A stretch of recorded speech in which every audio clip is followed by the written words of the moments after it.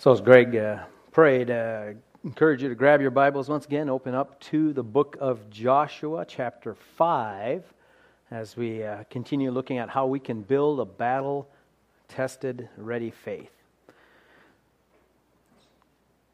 Joshua, chapter 5.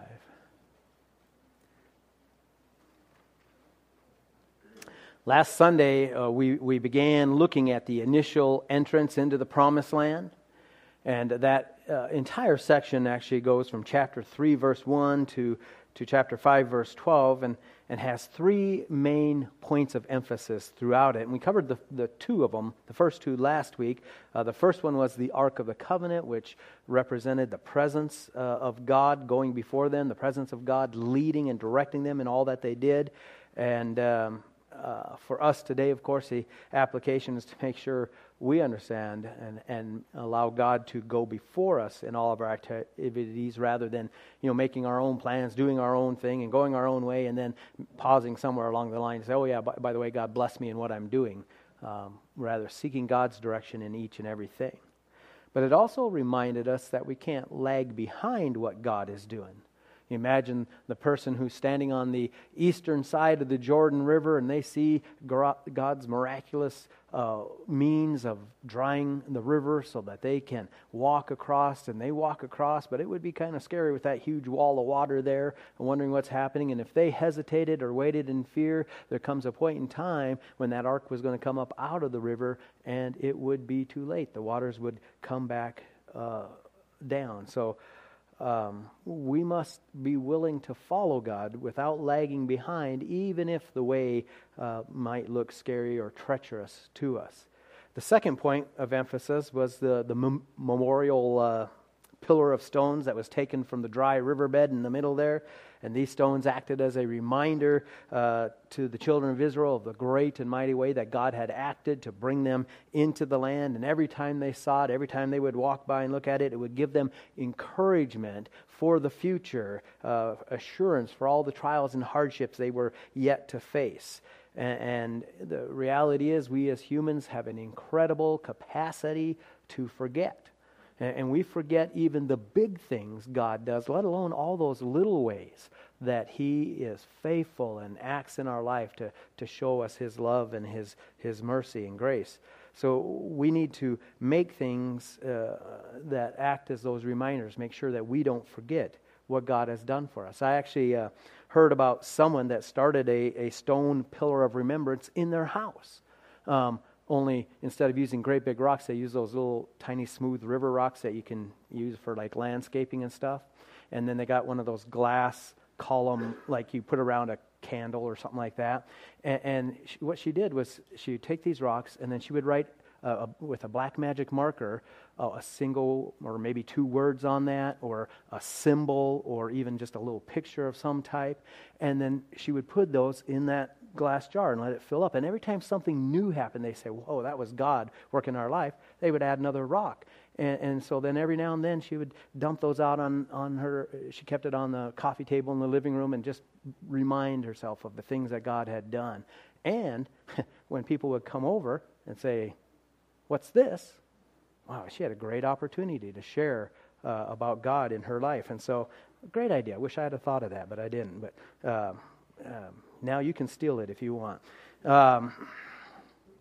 Moving on. That brings us to our third point of emphasis that we want to focus on today. And that story is found primarily in chapter 5, but we'll have to go back and review a couple things that happen in chapters 3 and 4 to help set the stage. But in order for us to get really the full impact of what's happening in these 12 verses in chapter 5, we need to do a bit of a history lesson first. And I hope that everyone here loves history as much as I do. But if you don't, tough, you're going to get it anyways. So, approximately 700 years before this crossing of the Jordan took place, God came to a guy named Abram, whose name was later changed to Abraham, and He told him to get up and to leave his family and his everything he knew, the place, to a land that God was going to show him. Didn't even tell him what the place was. Just said, you head out and I'll show you this place. And he obeyed and did that.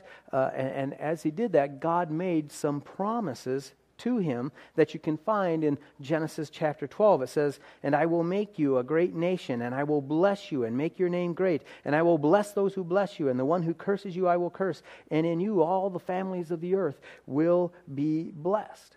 And once Abraham had actually made it to the land, God then reiterated those promises, expanding on one particular part of those promises.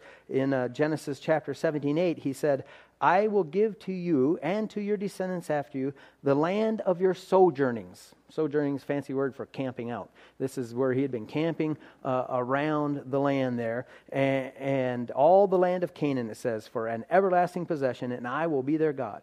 Canaan, of course, is one and the same, another name for the promised land. And as a visible, tangible sign of that covenant promise that God was going to make and that he was going to keep that and these people belonged to him, Abraham was commanded to be circumcised. Genesis 17 says, and you shall be circumcised in the flesh of your foreskin, and it shall be the sign of the covenant between me and you. But it wasn't just Abraham that would happen, that this would happen to. I mean, the passage goes on to say, and every male among you who is 8 days old shall be circumcised throughout your generations. So this was going to be passed on and on and on it would go. This was the sign, the distinguishing mark of belonging to God. And if you're unsure what circumcision is, well, you can ask your parents later. For right now, we're going to fast forward a few generations. Abraham and the descendants, they're camped out, they're in the Canaan land, but they never actually possessed the land. It wasn't theirs. They didn't own it. They were just there as pilgrims wandering in it. And down the road, Abraham has a great-grandson named Joseph. Joseph was not particularly well liked by his brothers, who ended up taking an opportunity to get rid of him by selling him to a band of Midianite traders, and then they went back and lied to their dad, saying that he'd been killed by this wild beast. And the Midianites took him down to Egypt, sold him as a slave there, and long story short, through God's miraculous working and Joseph's faithfulness, he ended up rising from a lowly slave to the second most powerful man in all of Egypt, behind only Pharaoh himself. And God had shown that there was going to be 7 years of great abundance in harvests and then 7 years of severe famine. And so through Joseph's wise leadership, Egypt had all the food they needed during that terrible time of famine. But meanwhile, somewhere in the middle of that famine, all of Joseph's brothers and sisters and their families back in Canaan are starving because they don't have any food. And they hear there's food down in Egypt, so they decide to go down there and get grain, and that leads to an unexpected but ultimately happy family reunion. And the entire clan, all his brothers, sisters, all their family, all their relatives, end up moving down from Canaan to Egypt so they can be next to Joseph, near Joseph, and near, of course, where all the food is. And it was a great way to save the family from that famine. But the bad news is, once the famine was over, they didn't move back to Canaan. They continued to hang around in Egypt. And as time went on, their numbers as a clan increased and grew mightily. God allowed them to be fruitful and multiply beyond capacity. And down the road, another Pharaoh who didn't know Joseph anymore decided, whoa, I don't like all these foreigners in my land. I'm going to make them slaves. And all of a sudden, these people were put into bondage as slaves, and they spent the next 400 years enslaved to Egypt. And after being slaves, they decided that they'd rather move back to the land of Canaan. And they began crying out to God for deliverance. Well, at just the right time, God heard their cries, and He responded to them and sent them Charlton Heston, sent them Moses. Moses led them out of bondage, God convinced Pharaoh that he should let them go through severe plagues, and it was the final plague that finally turned Pharaoh's heart. God sent the angel of death to kill every firstborn child of every single household, but he gave the Jewish people a way of escape by sacrificing a lamb and placing some of the blood of that lamb on the doorposts of their house. And that way, when the angel of death came, he saw the blood of the lamb, he would pass over that house, not bringing death there. And that night then was the beginning of the Passover feast, which celebrated God's deliverance in that event. And it was supposed to be celebrated every single year, as it says in Exodus 12:14. Now this day will be a memorial to you, and you shall celebrate it as a feast to the Lord throughout your generations. You are to celebrate it as a permanent ordinance. And so Moses led them out after Pharaoh then released them after that, and he led them to Mount Sinai, where they received the Ten Commandments and all of the other laws and instructions that God gave them for worship and for building the tabernacle and all that stuff that we looked at. And once that was completed, then they headed to the land of Canaan, the promised land. And when they got there, Moses sent 12 guys in to spy out the land of Canaan, and 2 of them, Joshua and Caleb, were men of faith who came back saying, man, this place is awesome. We can hardly wait to get in there. God's going to give us the land. It's going to be so wonderful living there. But the other 10 guys were spiritual wimps who had forgotten God's promises and God's mighty deeds already, and who said, there is no possible way we can do that. These warriors here are giants. They're going to squash us like a bug. We're all going to die. And the multitude of people listened to those 10 guys. The entire congregation started moaning and complaining. And in fact, it says they all began saying, it would have been better off for us to just die in the wilderness. And finally they said, why is the Lord bringing us into this land to fall by the sword? Our wives and our little ones will become plunder. Would it not have been better for us to return to Egypt? So they said to one another, let's appoint a leader and return to Egypt. Can you believe that? I mean, first they said, it would be better for us just to die in the wilderness. Well, maybe let's just go back to be slaves. As you can imagine, this didn't go over very well with God, who had promised them to bring them into the land safely. And as a result, God judged their unbelief. Listen to what he said, starting in Numbers 14:28. Say to them, as I live, says the Lord, just as you have spoken in my hearing, so I will surely do to you. Your corpses will fall in the wilderness, even all your numbered men, according to your complete number, from 20 years old and upward, who have grumbled against me. Surely you shall not come into the land in which I swore to settle you, except Caleb the son of Jephunneh and Joshua the son of Nun. Your children, however, whom you said would become a prey, I will bring them in, and they will know the land which you have rejected. But as for you, your corpses will fall in the wilderness. Now that was the beginning of the 40 years of wandering in the wilderness. And this might seem like kind of a harsh judgment by God, but he was merely giving them what they said they wanted. They were afraid to trust him and to enter into the promised land, said it would be better off for them to die in the wilderness, so die in the wilderness they did. And now, as we come up to Joshua and what we've been looking at, those children of that unbelieving, grumbling generation, this whole new generation, as we saw last week, they had just crossed over into the promised land. They were moving forward by faith in God. And look at how chapter 5 then begins. Now it came about.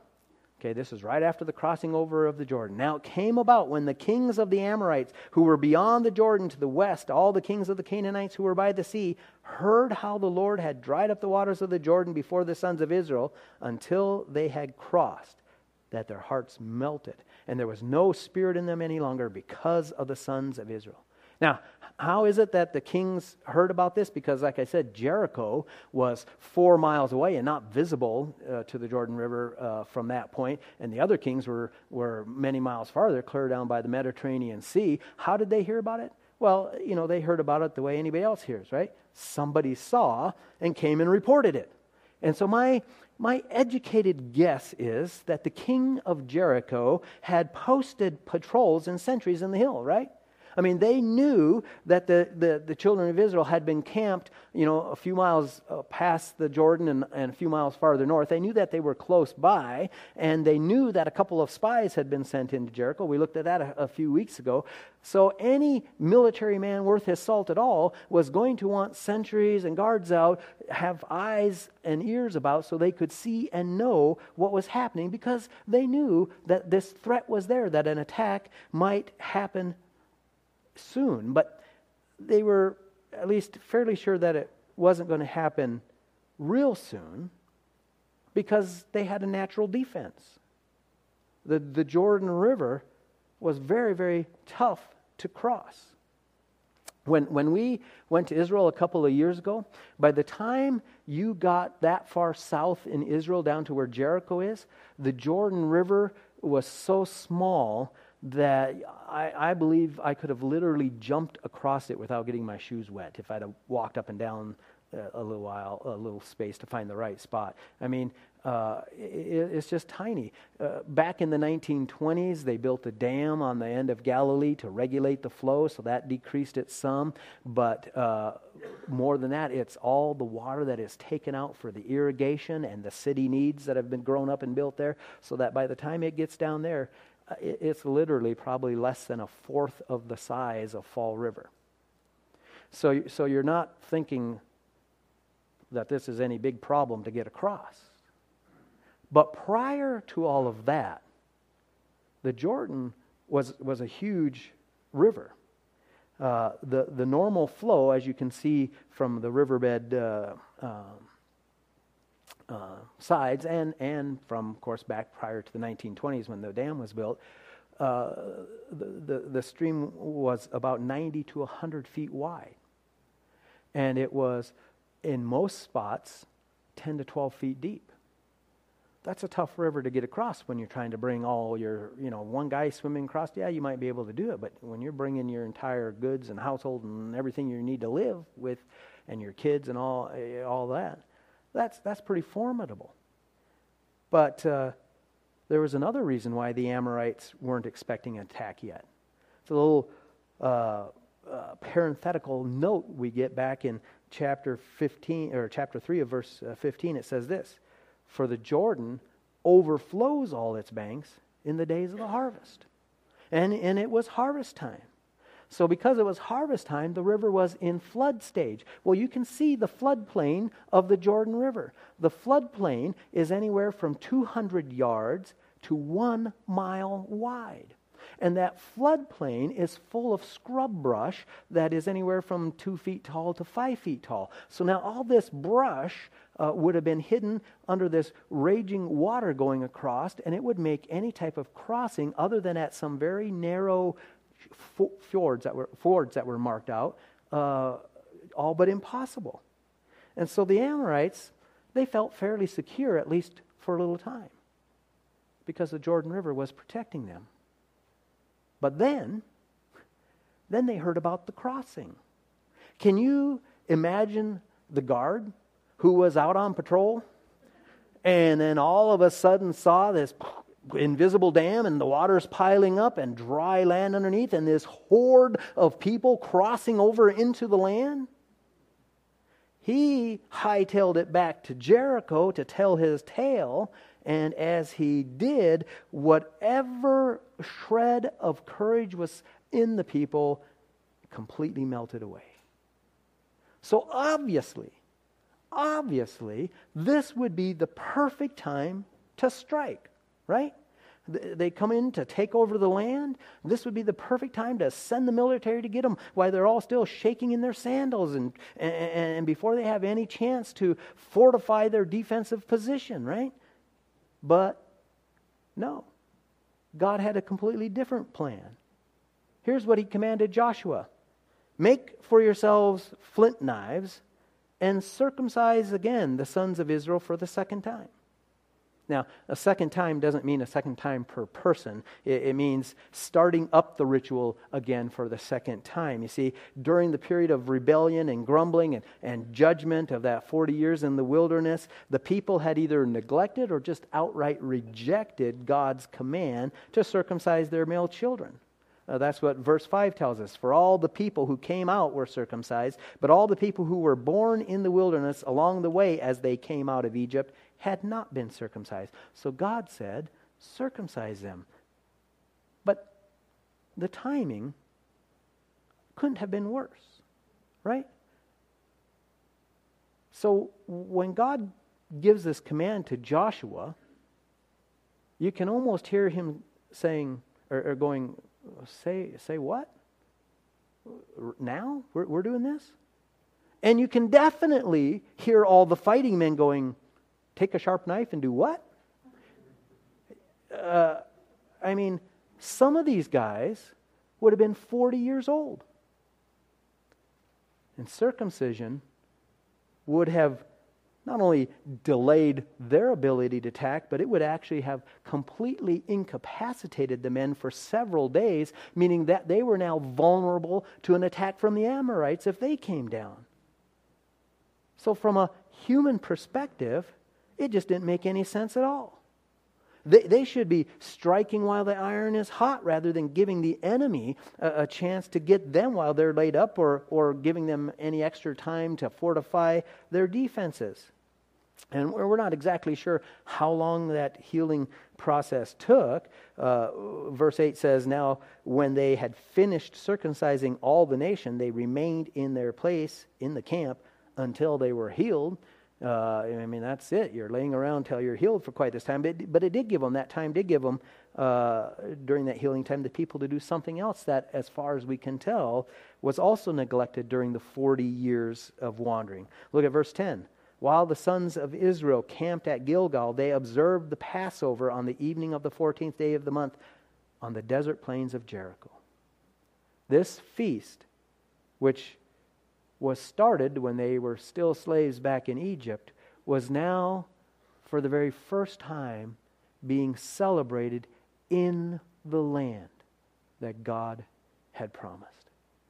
It was a reminder to them that God does what He says He's going to do. So, what was God doing through these things? What was He trying to teach them, and what's He teaching us through it?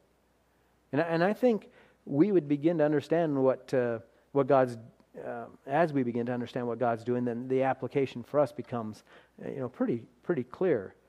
And the first part of answering what He was doing is really looking at how He did it. So let me ask you a question.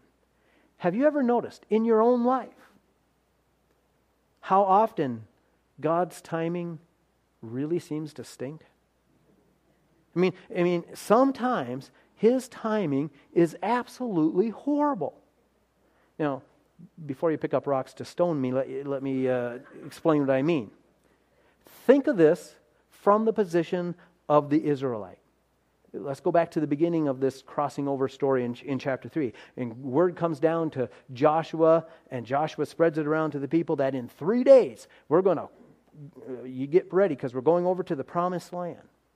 Now, can't you imagine those hundreds of thousands of fighting men and all the entire hordes, over 1 million people, taking a look at the flooding river and saying, really, God? Like right now you want us to cross the river? This is like the worst possible time. Let's just wait a few more months until after the hot, dry season and the river will be at its lowest point then. But no. God picks to do it right in the middle of the flood stage when it is seemingly impossible to do. And then, when He miraculously does get them across, instead of taking advantage of their strategic upper hand to attack the enemy when they're all discombobulated and haven't got their defenses ready, He tells the men to all get circumcised. And again, you can say, Hey, couldn't we have done this a few weeks ago when we were camped out on the other side not doing anything? Right now, you want us to do that? This is horrible timing, God. And of course, from our human perspective, it is horrible timing for both of those events. But from God's perspective, it was perfect. God had a point that He wanted to make sure that they got. That it's about them, not about them, but about Him. It's not their power and ability, but His power and ability. The river's at flood stage, no problem. I'll just stick my hand here, make a dam. You guys can walk across easy as pie. Now even your little kids can handle this. Go on across. Or, you think it's time, perfect time to attack the enemy? Nope. I've got something else in mind for you. You need to do this first. And yes, it's going to take away your strategic advantage, and it, in fact, will make you vulnerable. But don't worry. I'm the one who's taking care of you and taking care of those things. God wanted them to know that this was all His doing, not theirs. So He does things that might look like horrible timing to remind them that it's all about Him. So, does God have any horrible timing things going on in your life? Chances are most of us can look back to some incident, but maybe some are going through it right now.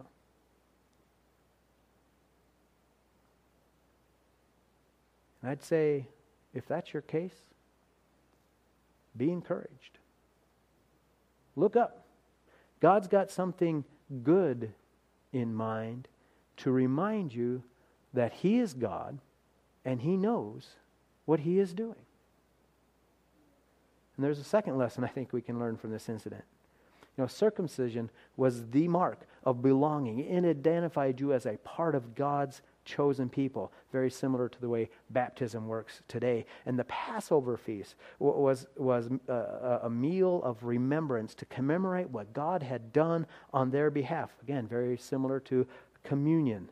These two physical actions were deeply spiritual exercises. In doing them, they were getting their hearts right with God. And it is much more important to God that He have your heart than He have your sword. I have no doubt that all those warriors were ready to strap on the sword and head right up and take the land. But God says, no, I got a heart issue I wanted to deal with. Are you mine? Are you 100% committed to me? Circumcision would show that. It was a test of the heart and loyalty. Passover was an expression of gratitude and trust. And as the children of Israel were submitted to those things, they were saying, okay, God, it's not us, it's you. And I trust you. I trust you to take care of me in my weakness, and I trust you to know what you're doing because I can't see it. Doesn't make sense to me, but God, I'm following you and trusting you. That's what submitting to those two things would mean. And God, He wants to build that same trusting relationship in us. So the reality is, He may lead you to a path that really doesn't look right in your human estimation. He may lead you to the edge of the river that's in flood stage and say, hey, get ready, we're going across.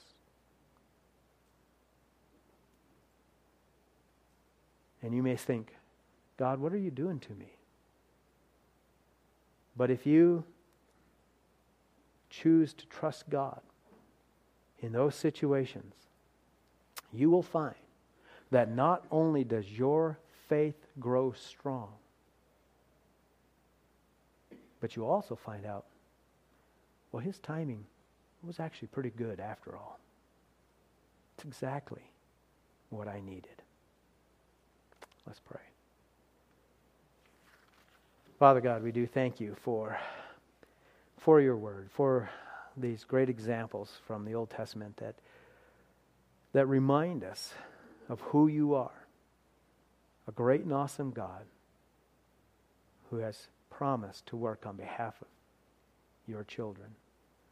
And so God, help us to strengthen our faith. Help us to choose to trust you even when the way doesn't seem right from a human perspective.